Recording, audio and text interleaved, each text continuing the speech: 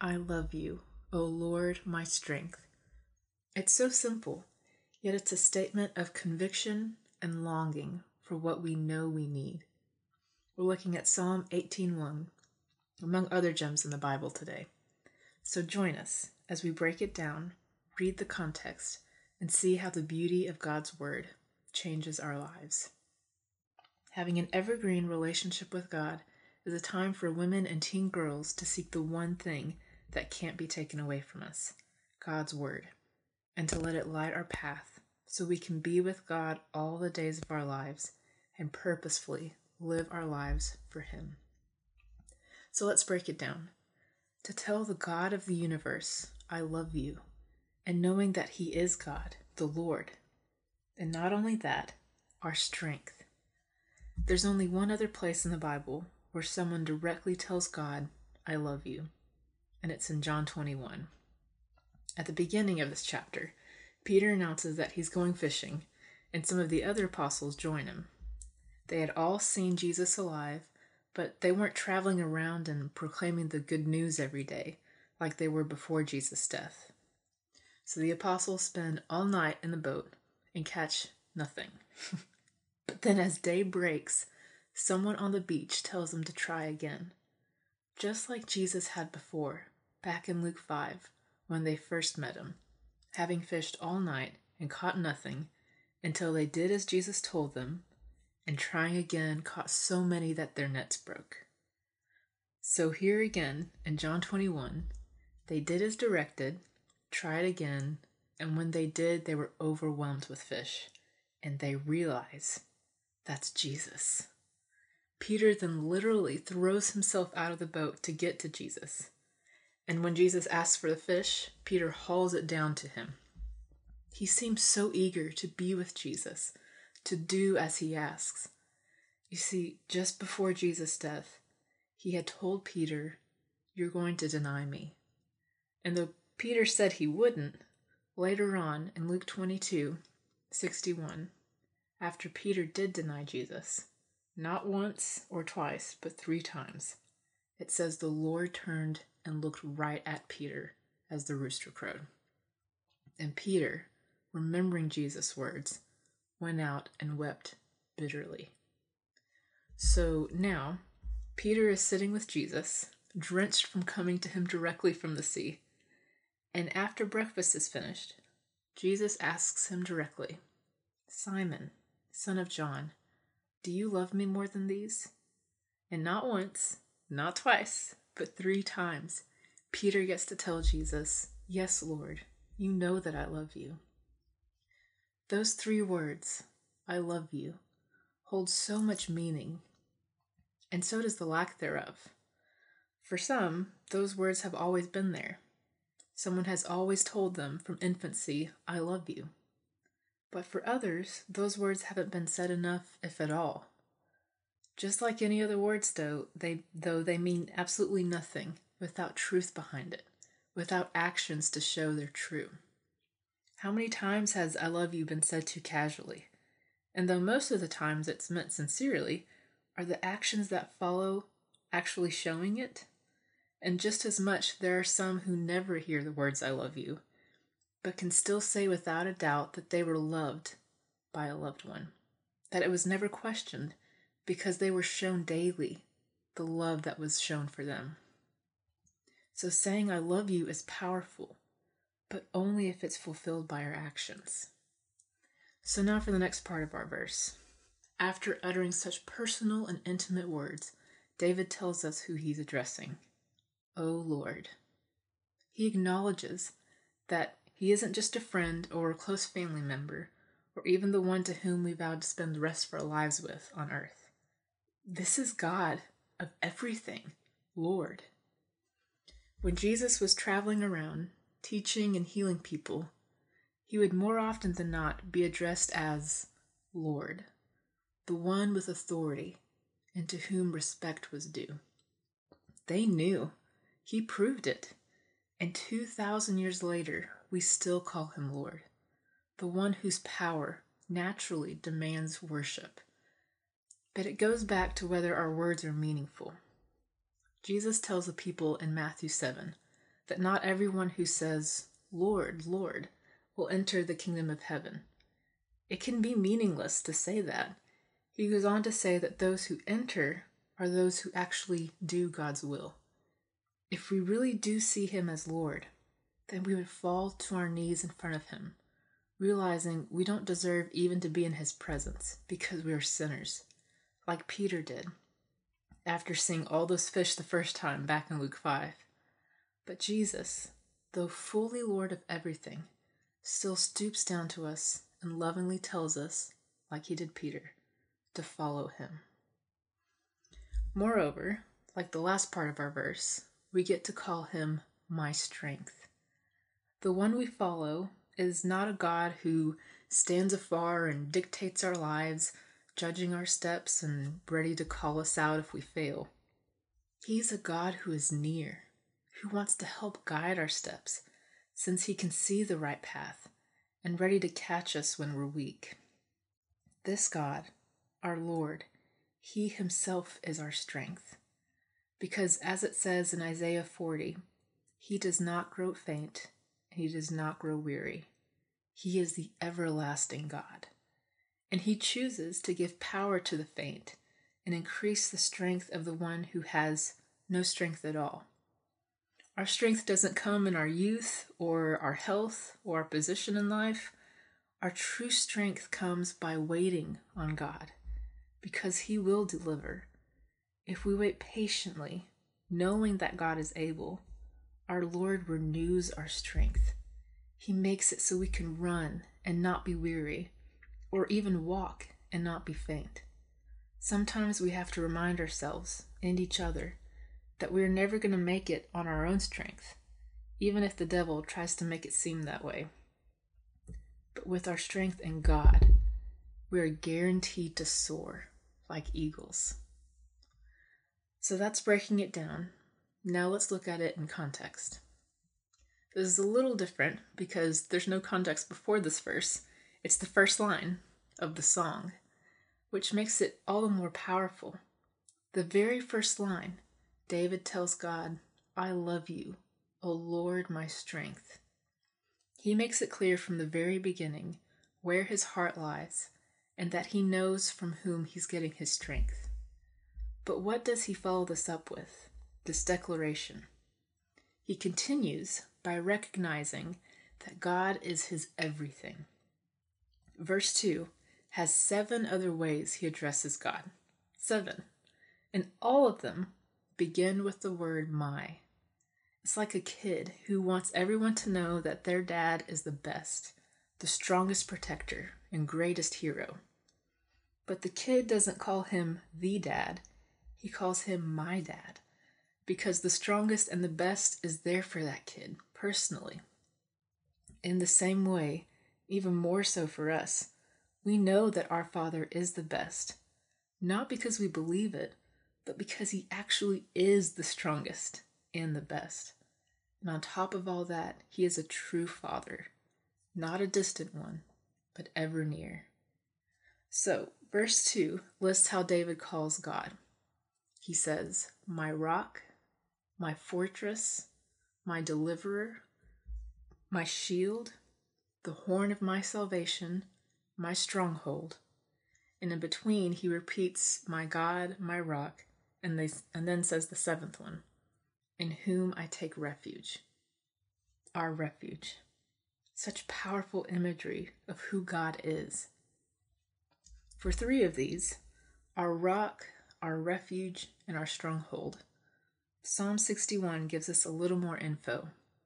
It says, "Lead me to the rock that is higher than I, for you have been my refuge, a strong tower against the enemy." He knows that God isn't unstable or untrustworthy. God is, has been, and always will be a rock, solid and immovable. Not only that, he is the rock who is higher than we are. His ways are higher than our ways, and his thoughts higher than our thoughts, as it says in Isaiah 55. David knows that's how he can stay steady, despite living in the crazy world around him. Then he continues by explaining why he is asking God to lead him to the rock that is higher than him. For you have been my refuge, a strong tower against the enemy. Very similar to Psalm 18. Both are saying the same thing. We need our rock, for he is our stronghold, our refuge, which refuge broken down, is back, and fuge talks about fleeing. So it means to flee back to. We know that no matter what, God is our stronghold, the one we can flee back to anytime. And when we're there, no one can snatch us out of his grasp. As Jesus says in John 10, no one can take us from him. And he clarifies by adding, my Father who has given them to me is greater than all, and no one is able to snatch them out of the Father's hand.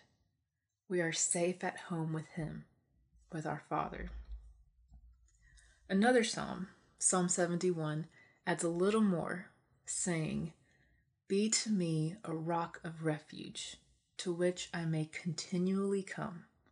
You have given the command to save me, for you are my rock and my fortress, the rock to whom we can continually come. In our life on earth, there is never a time when we can't come to God. He is always there for us. And Psalm 71 actually used another one of our 7 describers from Psalm 18, my fortress. In French, the word for strong is fort, or fort. God being our fortress is literally a place of strength. God cannot be shaken. And when we are with him, we can't be either. So that's 4 of the describers of God. He is our rock, our refuge, our stronghold, our fortress. He is strong and constant, always there for us to come to. But he is also, as it's more in the other 3 of the 7, the horn of our salvation, our deliverer, and our shield. God isn't just passive in the background, only waiting as a strong tower for when we come running to him. He isn't just the defense, defending us. He's the offense, actively seeking and going out of his way to bring us to him, to safety. So, 4th, he is the horn of our salvation. Many years later, Luke 2, when newborn Jesus is presented in the temple, they see a man, Simeon, who had been waiting for the consolation or comfort of Israel, waiting to see the Lord's Christ. And when he saw Jesus, he gave thanks to God, saying that he could now die in peace because my eyes have seen your salvation, that you have prepared in the presence of all the people, a light for revelation to the Gentiles and for glory to your people Israel. He saw the one through whom all of humanity could be saved, Jesus. As it was said by Zechariah just a chapter earlier in Luke 1, blessed be the Lord God of Israel, for he has visited and redeemed his people and has raised up a horn of salvation for us. The horn, a sign of strength and endurance in the fight to which our salvation, Jesus, purposefully came down from heaven to not only fight for us, but to save us. So that was actually the 5th one. So now our 6th one. He is our deliverer. As Galatians 1:4 says, he gave himself for our sins to deliver us from the present evil age, according to the will of our God and Father. He was sent to get us out. He gave himself, not anyone else, he himself, because of our sins, and got us out of a darkness that we couldn't get ourselves out of, that without him we would have been wandering in, lost forever. And then 7th, the last of the describers of God. He is our shield. As we are wading through this battlefield, we are protected. As our Savior is leading us out to take refuge in him, he is shielding us from everything that's being thrown at us, things that are trying to get us to stay and so that we would eventually die. but we aren't helpless. It leads us to the next part of Psalm 18. Now that we have a picture of how powerful God is, Psalm 18 goes on to talk about how God acts after we call on him, how he comes down powerfully from heaven, hearing our cry. And we recognize that he is our only hope. Verse 28 says, "For it is you who light my lamp. The Lord my God lightens my darkness." And then goes on to say, "For by you I can run against a troop, and by my God I can leap over a wall." This God, his way is perfect. The word of the Lord proves true. He is a shield for all those who take refuge in him. God changes everything. When we see our Father, the strongest and the most powerful, but also the one who chose to come down for us, we realize anything is possible. Nothing is hopeless. Psalm 144, 1 and 2 actually summarizes it pretty well. It says, "Blessed be the Lord, my rock, who trains my hands for war and my fingers for battle. He is my steadfast love and my fortress, my stronghold and my deliverer, my shield, and he in whom I take refuge, who subdues people under me." That is how we make it. We aren't forever wandering on the battlefield. God is there. He is fighting for us and teaching us how to as well. We're warriors in him. But if you noticed, Psalm 144, which in fact has 6 of our 7 describers of God, actually adds one other, which matches the end of our context, the end of Psalm 18, and what makes everything make sense. This one other thing is my steadfast love. Strong and secure, but also the one who loves, with the love that is steadfast. The last verse of Psalm 18, verse 50, says, "Great salvation he brings to his king, and shows steadfast love to his anointed, to David and his offspring forever." This is the key. This incredibly mighty and powerful God, our rock, our refuge, our stronghold, the horn of our salvation, our shield and our deliverer, loves us with a love that is steadfast, that will never stop and can never be taken away. He is everything for us, not out of a sense of begrudging duty, but because he actually loves us. And because of his extraordinary love for us, we're able to know what true love is and how to love. We love because he first loved us, as it says in 1 John 4:19. Throughout the Bible, Old Testament and New, God doesn't hesitate to let us know how much he loves us. He declares in Jeremiah 31:3, "I have loved you with an everlasting love." Through time, from when he first made man to now until forever. The tender love of our Creator, who tells us in Isaiah 43, "I will be with you, and through the rivers they shall not overwhelm you. And when you walk through the fire, you won't be burned, and the flame will not consume you. For I am the Lord your God." Our God, our strength goes before us. But that's not all.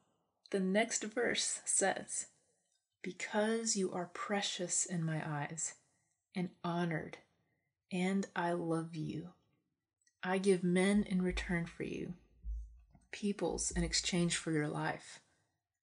He tells us very clearly, "I love you." But he doesn't just say it. He does give someone in exchange for our lives. The very well-known verse, John 3:16, says it's because he loved us that he sent our only hope and his beloved child, so we could have eternal life, so we also could be his beloved children on whom he lavishes his love, as it says in 1 John 3:1. So he sent his son, And Jesus came, not as an expectant king or an arrogant teacher, but as a humble servant, a servant who washed the feet of his own followers because he loved his own to the very end, as it says in John 13:1. He came for his bride, the church. His love is the standard to whom everyone else is compared. In Ephesians 5, it says twice, Christ loved us and gave himself up for us. It says it in verse 2 and then again in verse 25 when telling husbands how to love their wives, as Christ loved the church and gave himself up for her.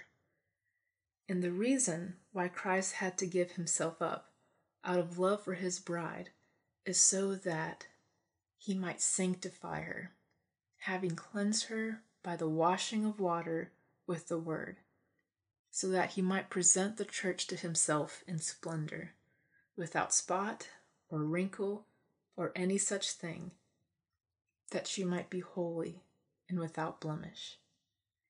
He gave himself up so that we could be whole, that we went from filthy sinners who were too weak to do anything to beloved. He carried us out of the darkness and cradled us to him. He personally washed all of the sin off of us so that when he was done, he could step back and look at us, his chosen bride, without any spot, any wrinkle, and no fault.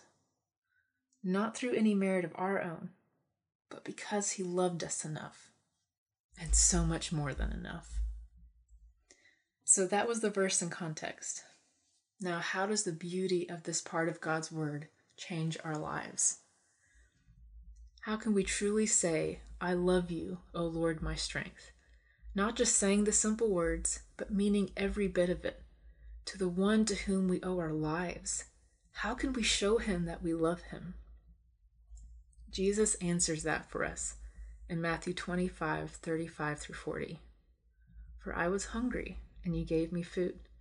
I was thirsty, and you gave me drink. I was a stranger, and you welcomed me. I was naked, and you clothed me. I was sick, and you visited me. I was in prison, and you came to me. Then the righteous will answer him, saying, Lord, when did we see you hungry and feed you, or thirsty and give you drink? And when did we see you a stranger and welcome you, or naked and clothe you? And when did we see you sick or in prison and visit you? And the king will answer them, Truly, I say to you, as you did it to one of the least of these my brothers, you did it to me. To show our king, the king, that we love him, we love not only our own brothers, but even to the least of these. That's why after it says, we love because he first loved us, in 1 John 4, he goes on to say, if anyone says, I love God and hates his brother, he's a liar. For he who does not love his brother whom he has seen cannot love God whom he has not seen. By loving those around us, we are loving God, but not just superficial love, the true love, God's love, the love that Jesus had when he came for us, his bride. He tells us in John 15:12, this is my commandment, that you love one another as I have loved you. The actions themselves may be hard on a daily basis, but the answer to how we show him we love him is simple. We love as Jesus loved. Which brings us back to John 21. Peter is looking at Jesus, not after having denied him at his death, but having told a now resurrected Jesus he loved him 3 times. But that's not the end of the story. The end is when we can be with Jesus forever, him loving us, us loving him, without any sin to come in between us. But before and until that beautiful day, we want what Jesus wants, as many of his creation, his children, to be with him. So Jesus tells Peter, feed my lambs. After asking Peter again, do you love me? And Peter says yes, Jesus says, tend my sheep. And the last time he asks, Simon, son of John, do you love me? And Peter was grieved because he said to him the third time, do you love me? So he said to him, Lord, you know everything. You know I love you. Jesus said to him, feed my sheep. God does know everything. He knows if we mean we love him. But if we really love Jesus, then we love the ones that he loves, his sheep. When Jesus was traveling and teaching in the years before his death and resurrection, in Matthew 9:36 it says, when he saw the crowds, he had compassion for them because they were harassed and helpless, like sheep without a shepherd. This is how we show Jesus we love him. We love the rest of the sheep, harassed and helpless, the same way that Jesus loved us. We direct them to Jesus, the shepherd who found us, our Lord, our strength, our steadfast love. So, with reverence and with the utmost trust, we get to simply yet intimately say, I love you, O Lord, my strength. Well, that's it for this time. I pray this week is a wonderful one as you continually seek the truth in God's Word, that by its light we will know the right path to live as children of God, children that have an evergreen relationship with Him. Until next week, same time, same place. I'll see you soon. Psalm 18, verse 1 through 3. I love you, O Lord, my strength.